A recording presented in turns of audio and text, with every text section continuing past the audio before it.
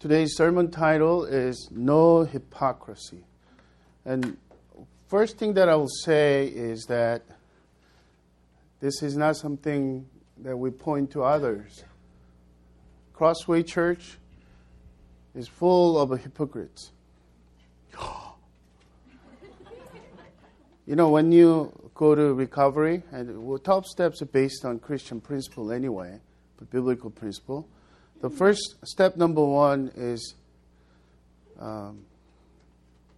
coming out of the denial. Admit your problem, right?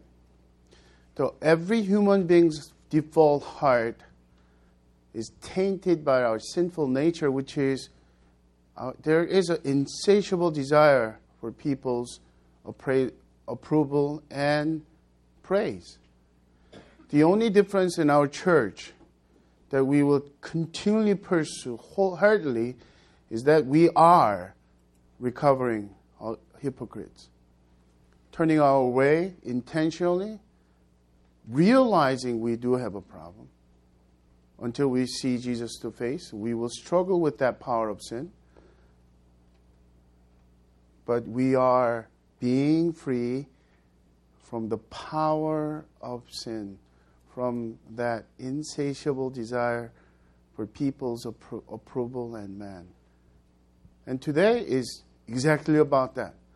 So starting with me, this applies to everyone in this room. Now we're not talking about any other church, any other people that you know. And if you find a church that has no hypocrites at all, don't join them, because you're going to make that church hypocritical church. Matthew 6 is another division and chapter moving forward in his teaching in Sermon on the Mount. So a little bit of a recap and overview. Let me remind the theme of Sermon on the Mount. The key verse of those three chapters, 5, 6, and 7, is chapter 6, verse 8. Do not be like them. Do not be like who? In two ways. The worldly, secular people, godless people who deny the fear of the Lord. So we need to be denied. We need to be radically different from them. And the secondly, also be different. Do not be like those who are religious, but and yet have duplicity in their motives and lives. Do not be like Pharisees and scribes. So in some sense, our application is double, multiple layers also too. In other words, we are to be different from the world, but we are also from the mainstream church that is tainted by the culture. Just because the religious people have right things in their lives doesn't mean they have right motives. We have right motives. So in that, there's a first section starts with actually Christian character. This eight Beatitudes are a portrait of kingdom citizens. The people who are already belong to Christ, already belong to the kingdom of God, who's living on earth. And this is a description rather than prescription. It's not do these in order to be saved, but if you are saved, it belongs to God, God's kingdom. Live in the kingdom culture. Character starts with inner transformation. And then secondly, Christian influence. You are the salt and the light of the earth. So there is a role, and you are to influence the world rather than be influenced by the world. And this is a really critical matter. And thirdly, radical difference in righteousness. This righteousness is righteous living. There are two parts. One is moral righteousness. past several messages about that, dealing with 6 examples of the Old Testament, and Jesus brings out head on. You heard, you shall not murder, but I say to you, anyone who has anger towards brother and calls your brother names, you have already committed adultery. Committed murder. You heard, you shall not commit adultery, but anyone who looks at a woman with lustful intent has already committed adultery. So the moral righteousness is not just theoretical. We are to be radically different morally. This is a call from our Lord Jesus for us to live a holy life in today's world, morally decayed world. Chapter 6, there's a sharp turn. And then to make it clear, we don't usually use that word, but to make that blatantly clear, I would say radical difference in religious righteousness. When we do religious things, between you and I, we will say, when we do Christian life together, the righteousness has to be radically different.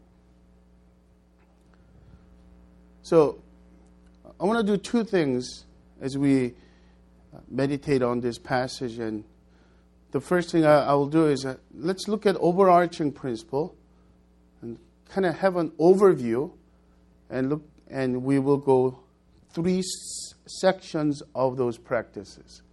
Okay? Verse 1, beware of practicing your righteousness before other people in order to be seen by them. For then you will have no reward from your Father who is in heaven. There are 3 things in this section: the religious righteousness or the spiritual practices. The first one is almsgiving. Second one is praying. And third one is fasting. These are 3 basic Christian spiritual practices we must embrace as a way of life. After all, Christians are the followers of Jesus Christ. Meaning, we are to follow Jesus' life, Jesus' teaching, Jesus' example. And these 3 things are unavoidable.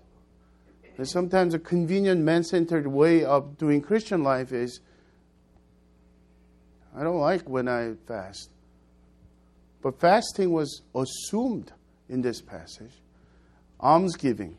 What is almsgiving? I was going to just say it giving.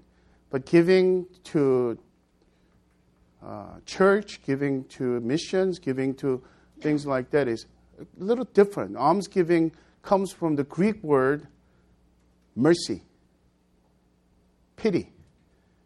Probably the closest word for our generation is charitable giving.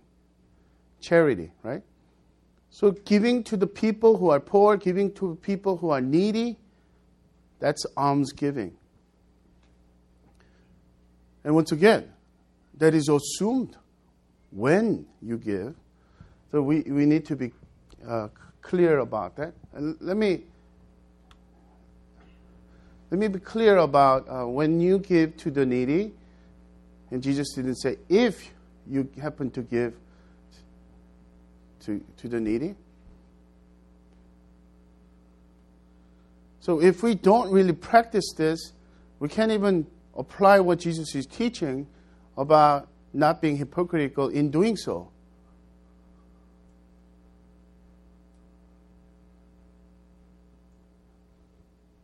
I actually wanted to bring that up to us. It's convicting, even for me. Do I regularly give to the people who are needy? Simply because of mercy and generosity, compassion.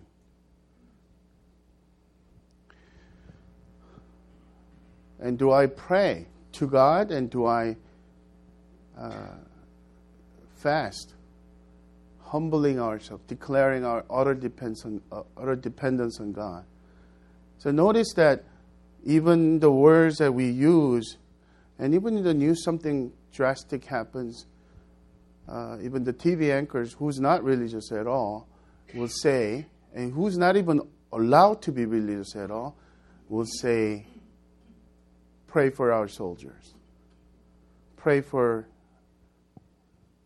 the families of the victim. The euphemism for having the good thoughts. This is blatant religious practice. One thing that is so different from irreligious people to religious people, we do pray. We pray to God. Verbalize. Even quiet, silent prayer is still the verbalization of our thoughts to God, rather than having good thoughts. And let's be mindful about that influence as well. Whenever we get emails, I think our church has cultivated really good spiritual habits. So a lot of people send men's group or women's group, I'm interviewing, could you pray for this? I'm praying for our kids about this in our house. Could you pray for this? And the response is so encouraging. Oh, I'm going to surgery. Praying for you today. Praying for you right now. We'll be praying for you. May those prayers not be having good thoughts. Even if it's just one moment of verbalizing, Lord Jesus, Father God, I'm praying for this brother, praying for this sister. As I'm writing this email, have mercy on him. Give him favor as he go through this interview. Make your face shine upon him. Verbally, clearly. It takes 10, 20 seconds, right? Number 2 principle, inner motive is important in doing good. The ultimate choice between pleasing self and pleasing God is actually results in authenticity versus hypocrisy.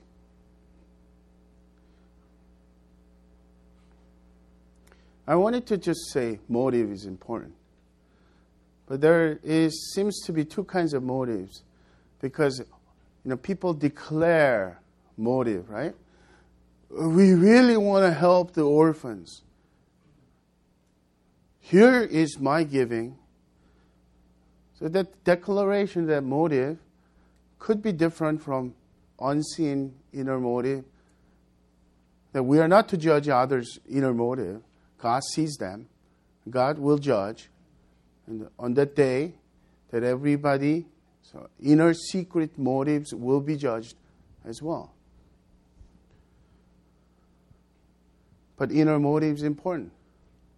In other words, all these three things, and even kind of going apart from those, in the inner division of those three things, simply put, doing good deeds, doing the right things, when we have a wrong motive, it taints the entire color, and which is not, doesn't remain right things.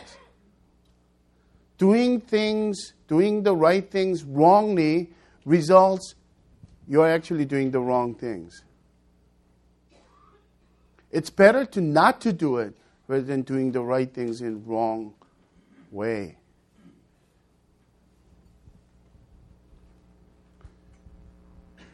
Martin Lloyd-Jones,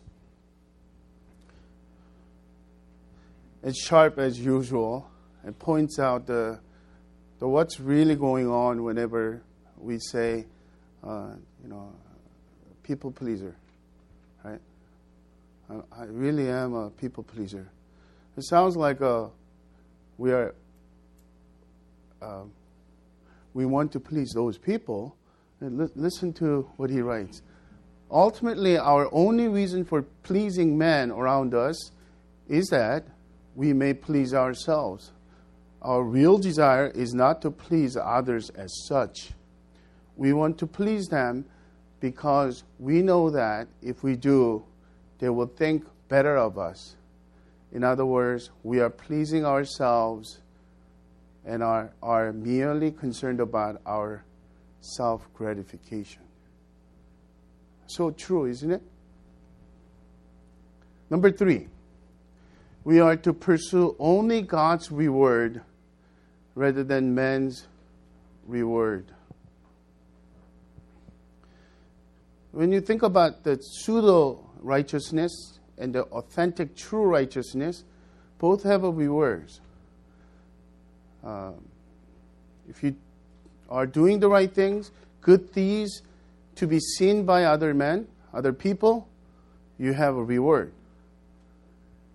If you do things, good things, to be seen by God only, you have a reward. I still remember this.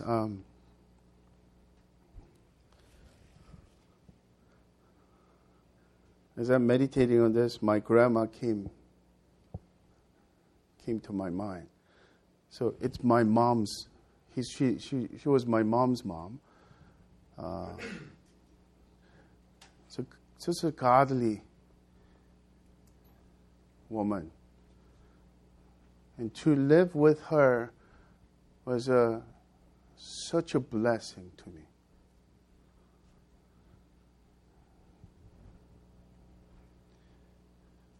And she would read the Bible just every day. And then whenever I come in, and she wants to sing hymns with me, or listen to the Bible reading with me. When I was younger, very, very, like toddler age. And then sometimes she will say, "Let's go." "Where are we going, Grandma?" And she will take the newspapers. Back then, nobody really recycled. But even the little money that she gets by recycling, she will go to the street market, the wet market. There are widows whose store is what's on her head. And they put it down and they sit there. And then she will give them rice. She will give them something they need. And one of the ladies became a Christian. And then she would come along even in the street and it will pass out tracts to people. So I have received an award before when I was, I think, 2nd or 3rd grade, because I picked up, let's say, I think it was only about $5. You know, maybe just 500 ones. Maybe I'm not quite sure, but it was not a big money, right? But with good intention, I was a goody boy. I went to the police station on the way to school, and I told them, I got this from the street. Please return to, the owner.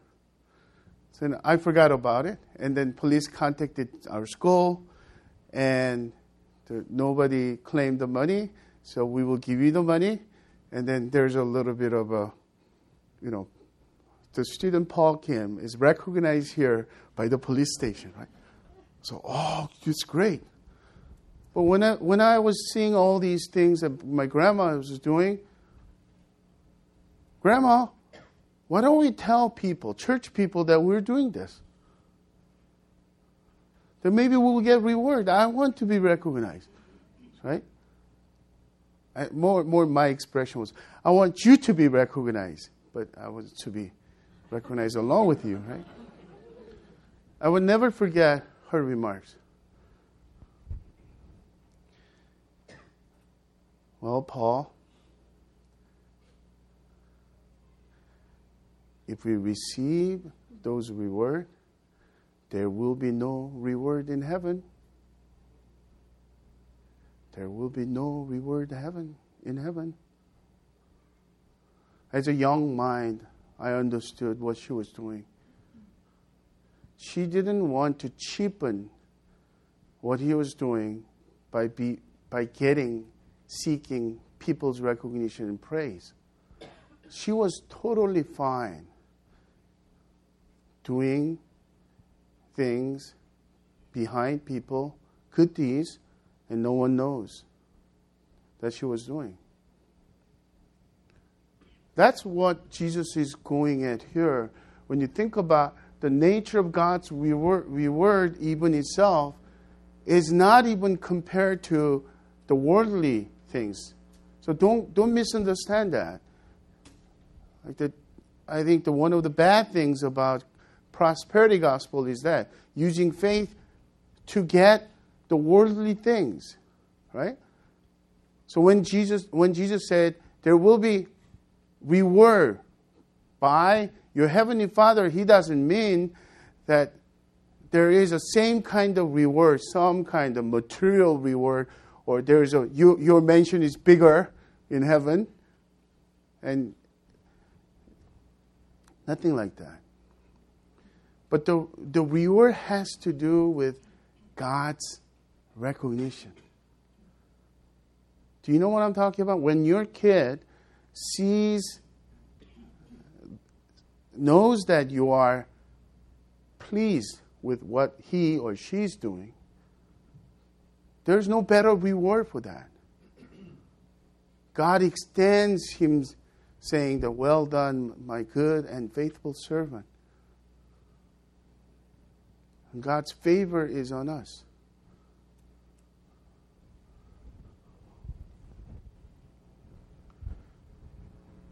And one of the concerns for our generation is going to the other extreme, say, seeking any kind of reward isn't that a mercenary thing? So we should not seek anything? No, actually, God wants to seek him, the giver of all good things. God doesn't want us to focus on the gifts that he gives. God wants to focus on the giver of the gifts. But every good gift comes from the heaven above. Right? So now, let's go into the first thing, almsgiving to the needy. Verse 2 to 4.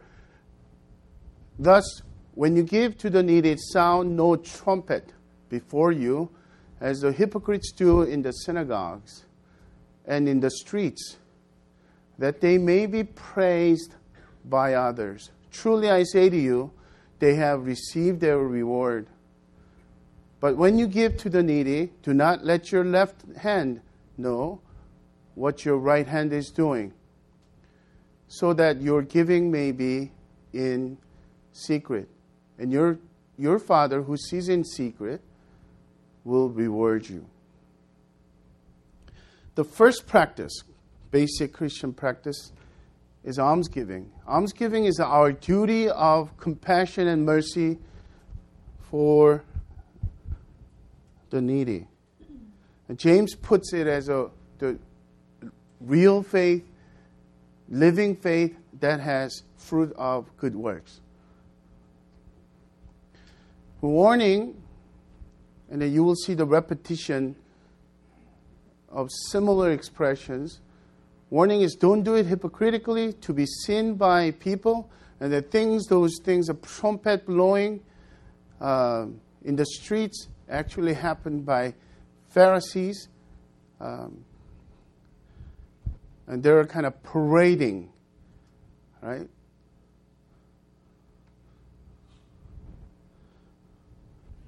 And when we look at that, it sounds so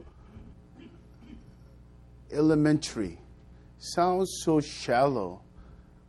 We don't do that anymore.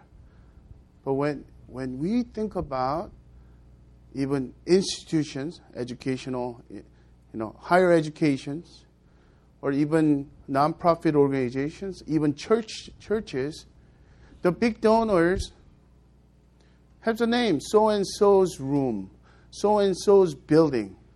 Why? Because it contributed that much. And then their logic becomes more, my legacy will be giving to you guys. And the church or nonprofit or school feels responsible to make some kind of remark.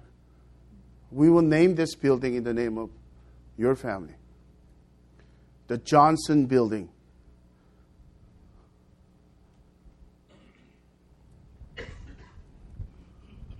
What is the charge? Rather than broadcasting or showing off, which shows that it's a wrong concept of God, the good thing is tainted and becomes not a good thing anymore. Charge is practice, authenticity, and secrecy in almsgiving.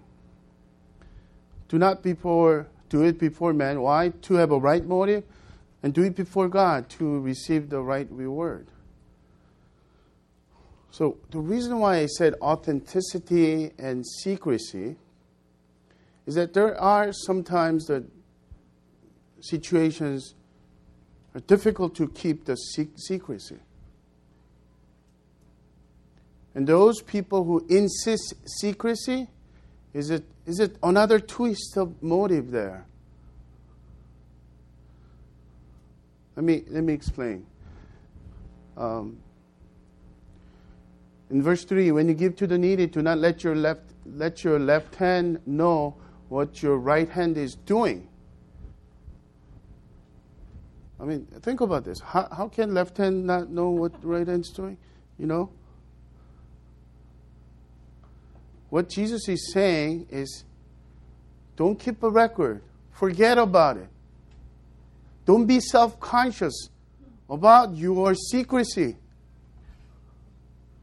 So imagine that. This is confidential.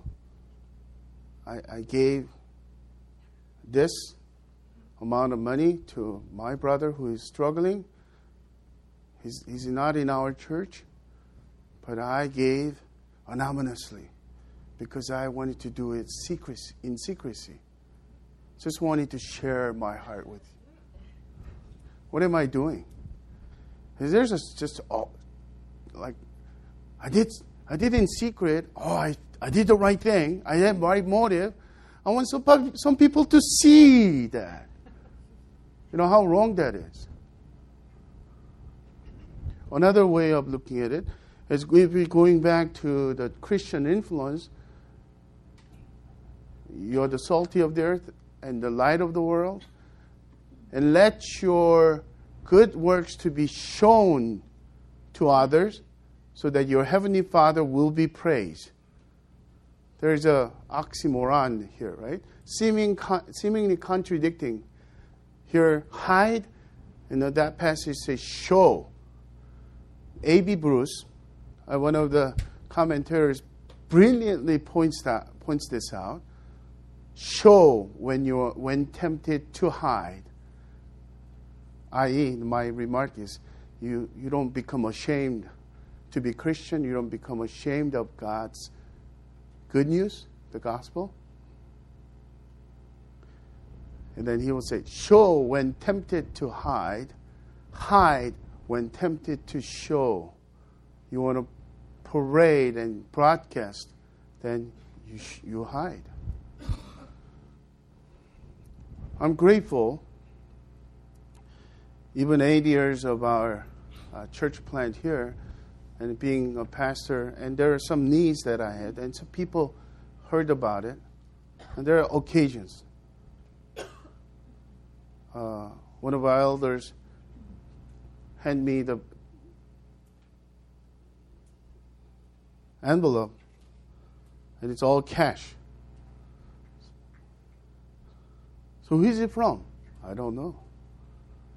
And then there was a time that I was trying to figure out the handwriting, compare it, but I just realized that will kind of cheapen their joy too. So I let it go. And some people actually use this label, you know.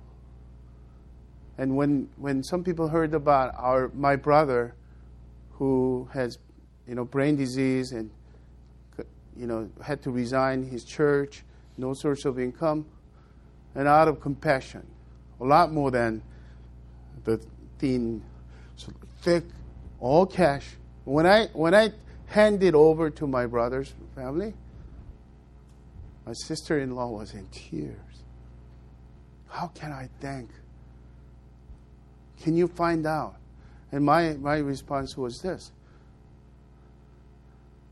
and they will be robbing their joy. Let they be seen by God and be rewarded by God. I only share this. I hope that my sharing doesn't cheapen our community that way. To encourage that it is really possible. There is a sense of joy. And Kate and I have done some things that in secret, and then there is a kind of moment that, should I share this? Should I not? Of course, I need to not share even anything doing in secrecy. And there is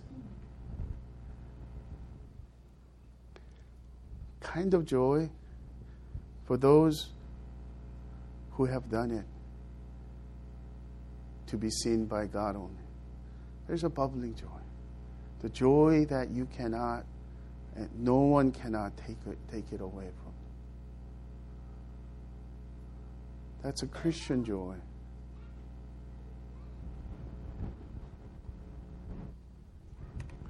The second practice is prayer, praying.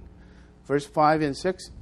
And when you pray, you must not be like the hypocrites, for they love to stand and pray in the synagogues and at the street corners, that they may be seen by others. Truly I say to you, they have received their reward. But when you pray, go into your room and shut the door and pray to your Father who is in secret. And your Father who is in secret will reward you. The prayer is duty of our duty to seek God. In Psalm 27 verse 8, King David is saying, you have said, seek my face. Lord, I am seeking your face. Seeking God. And seeking God is confessing, adoration, of course, even supplication, asking God, simply childlike way. But seeking God, relationally. He is our Heavenly Father. And Jesus taught us to call Him Abba, which means Daddy. The warning is very similar. Don't pray like religious hypocrites, nor irreligious pagans, kind of wishful thinking of praying as some kind of magic spells.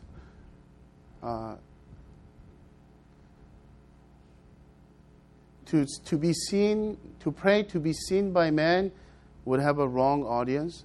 To keep babbling, we'll talk about that next week.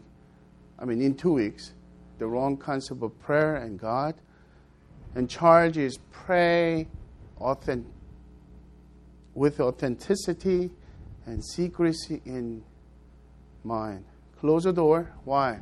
To get rid of distraction and temptation.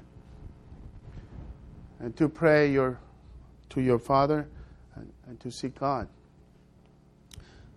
So I need to kind of have the bird's eye view and going back and forth so that we would not tilt toward to the extreme of another pendulum. Our generation, postmodern generation, would say, why can't we just be efficient? Let all people pray in their closet. Isn't that what Jesus said? Saturday morning, why do you just keep saying a corporate prayer? What? Because the end goal is authenticity, not secrecy itself. Jesus prayed with his disciples, early church people. Their common devotion was listening and devoting to the apostle teaching, which is Scripture, and praying together, and breaking bread, and sharing things. So this is not saying that public prayer there is no place for public prayer or corporate prayer. Having said that, a few months ago, a friend of mine asked me for feedback. I was asked to pray in a public. It's a very honorable situation in her role. In everybody's seeing it, needs somebody online. So what do you think? I just want to make sure that I'm theologically sound and this sounds good. And then my feedback is, oh, this is wonderful. But I have a better feedback for you. Pray to God. Pray as if God is the only one who's hearing your prayer. You could read, okay, if that's okay to read, if you have written. No need to close your eyes and stumble over words, but read with the prayerful heart that your Heavenly Father is listening and hearing your prayer. If we don't have that, what's going to happen? Typically, even presidential breakfast, and the pastors are invited to pray, and gradual commencements, and some nonprofit organization groundbreaking things. The people are, even televised in that. And then some of the remarks that people make is, that was the most eloquent prayer that ever prayed to this congregation. What? Pray to God, not pray to congregation or pray to yourself. As simple as that. Jesus is saying, be real. In so doing, we need to remember that we do have an insatiable desire unless we become vigilant.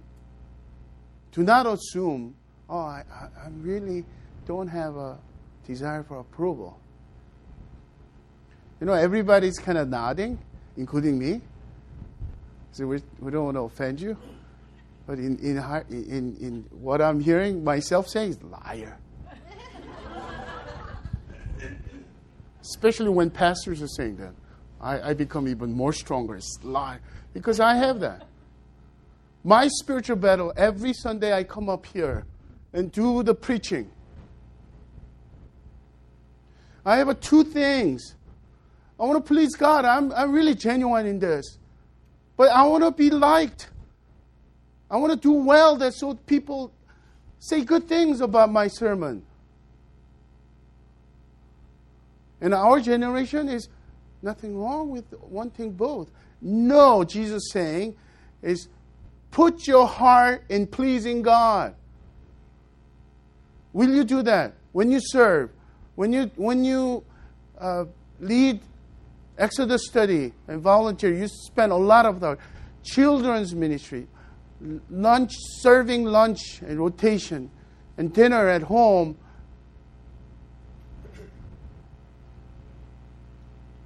If your heart and motive is focused on pleasing God, lack of recognition by people will not faze you.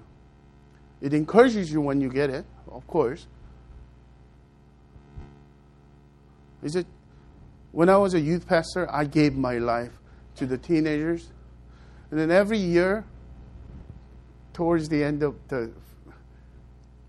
December, there's the special service to show church's appreciation for the staff and the volunteer workers, right? I get towel. So like, this is what I work for?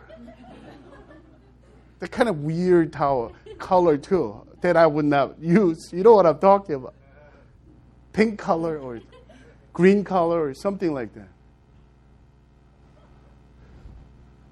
They meant well, so I need to be humble and receive that. But I don't work for that, so it doesn't faze me. I work for God. I want to be seen by the Father. And as I get older, it gets harder because the status is important, right? When you're early 20s, it doesn't matter, but when you're early 50s, oh, this is my prime. I'm just sharing this so that you could see the temptation. And we'll talk about that in application a little more. Fasting is the last one. In between, there's a Jesus teaching prayer. We're going to actually spend a few messages on learning to pray and Lord's Prayer, the prayer that Jesus taught the disciples to pray, including us. So skipping to fasting, verse 16, when you fast, do not look gloomy like the hypocrites, for they disfigure their faces that their fasting may be seen by others. Truly I say to you, they have received their reward. But when you fast, anoint your head and wash your face, that your fasting may not be seen by others, but by your Father who is in secret. And your Father who sees in secret will reward you. Fasting is our duty of self-humbling and utter dependence, reliance on God. The warning is very similar. Don't do it with a desire to be noticed by men, having the wrong audience and wrong concept of God and fasting, demanding results. And the charge is practice authenticity, again, secrecy in praying, in fasting. And keep it to yourself, if possible. So during the Lent, then you ask questions, something like obvious question is, well, we are to share, our church shares what we are fasting from during the Lent. Isn't there something wrong with that? Not really. Because once again, key principle is authenticity. Be real, and if necessary, practice secrecy. So at work, no need to share, I'm fasting from this, because it's Lent. But with your brothers and sisters in your men's group and women's group, you are to share and have each other encouraged and accounted for together. Why is that? Because the motive, motive is the issue. I think one writer has a good insight.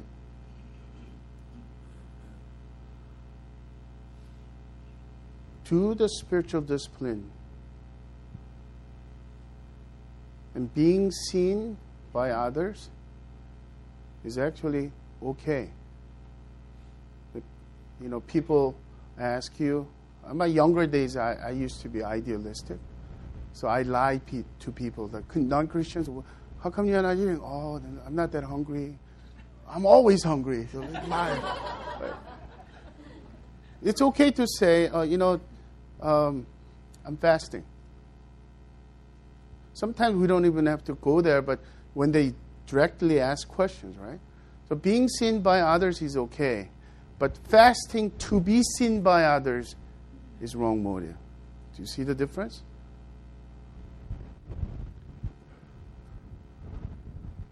And another wrong motive in our culture is for other benefits.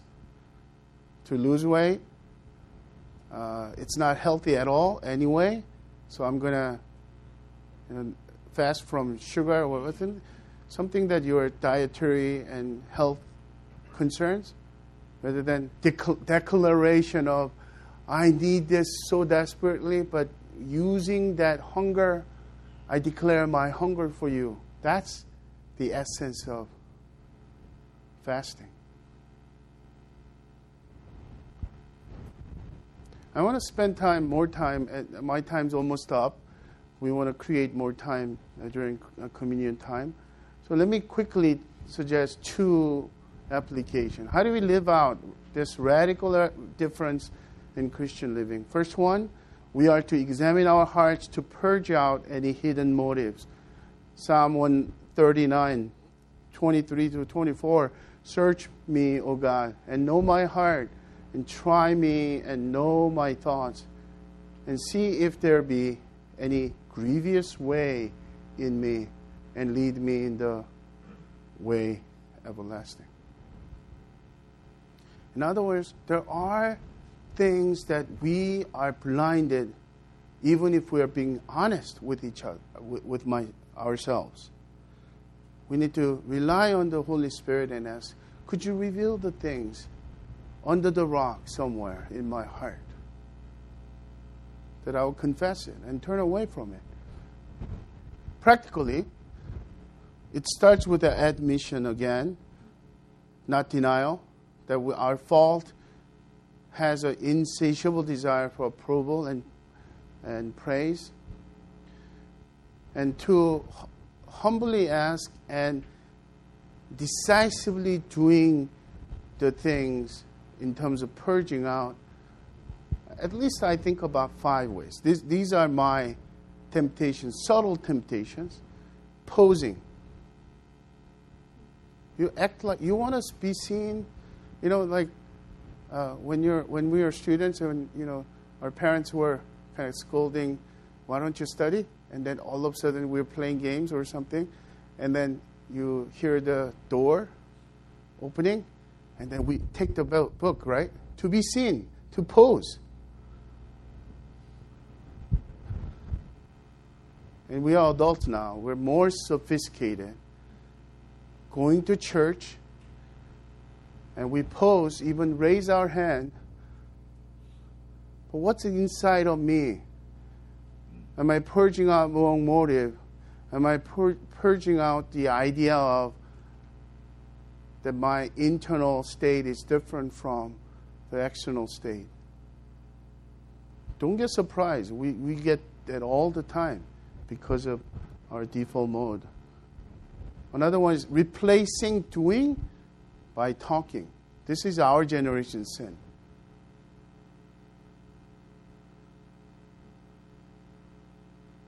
We need to do it. Instead of just rhetoric is here and the actual practice is here. In terms of being missional church, that's why I'm really proud of our church, living it out together.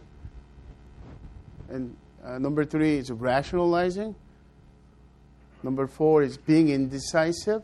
So being indecisive is when someone wants to publicly honor you and you want to keep your motive pure, you need to be decisive and tell them, I'd rather not be in public. I'd rather not you publish it. And there are a few occasions that I felt like I was indecisive and then struggling when that public attention was there. So, Lord, make me pure. It's like when you're a cat in front of the fish and you're saying, don't let me be tempted by this fish. Well, number 5 is great thing that we should remember. Double motive. Yes, I want to please God. I want to give this poor, the needy people. I want to be helpful. But I want to encourage others, Christians, to do that also too. Now, there's a fine line, right? I cannot and you cannot read people's motive. So let's not become judgmental about those people who are putting up Facebook posts about their good deeds. But when you do it, think twice whether you have a double purpose, double motive. When there's double motive, not do it.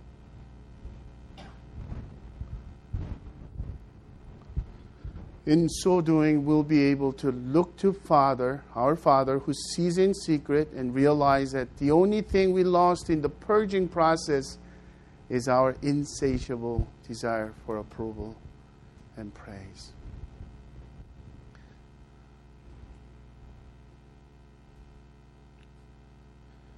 Let me close with this. We are to keep our focus on pleasing God who sees us in secret. And this has to be deliberate and intentional. I think we continually think about what's my motive in serving? What's my motive in giving? What's my motive in praying? What's my motive in doing blank? Am I pleasing men? People, or am I pleasing God?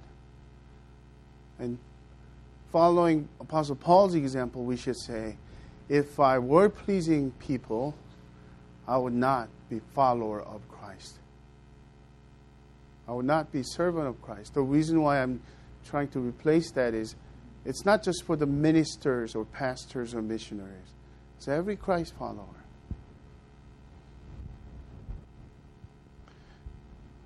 Dallas Willard encourages practicing secrecy as a spiritual discipline. And he writes, in the discipline of secrecy, we abstain from causing our good deeds and qualities to be known. We may even take steps to prevent them from being known. We learn to love, to be unknown, and even to accept misunderstanding without the loss of our peace, joy, or purpose. In practice of secrecy, we experience a continuing relationship with God independent of the opinions of others. We allow God to decide when our deeds will be known and when our light will be noticed. And that love and humility encourages us to see our associates in the best possible light, even to the point of our hoping they will do better and appear better than us. That's insightful, very challenging. My prayer for our church is that we will be real church, authentic, in our recovery of being hypocrite. May Jesus help us and bless us. Let's pray.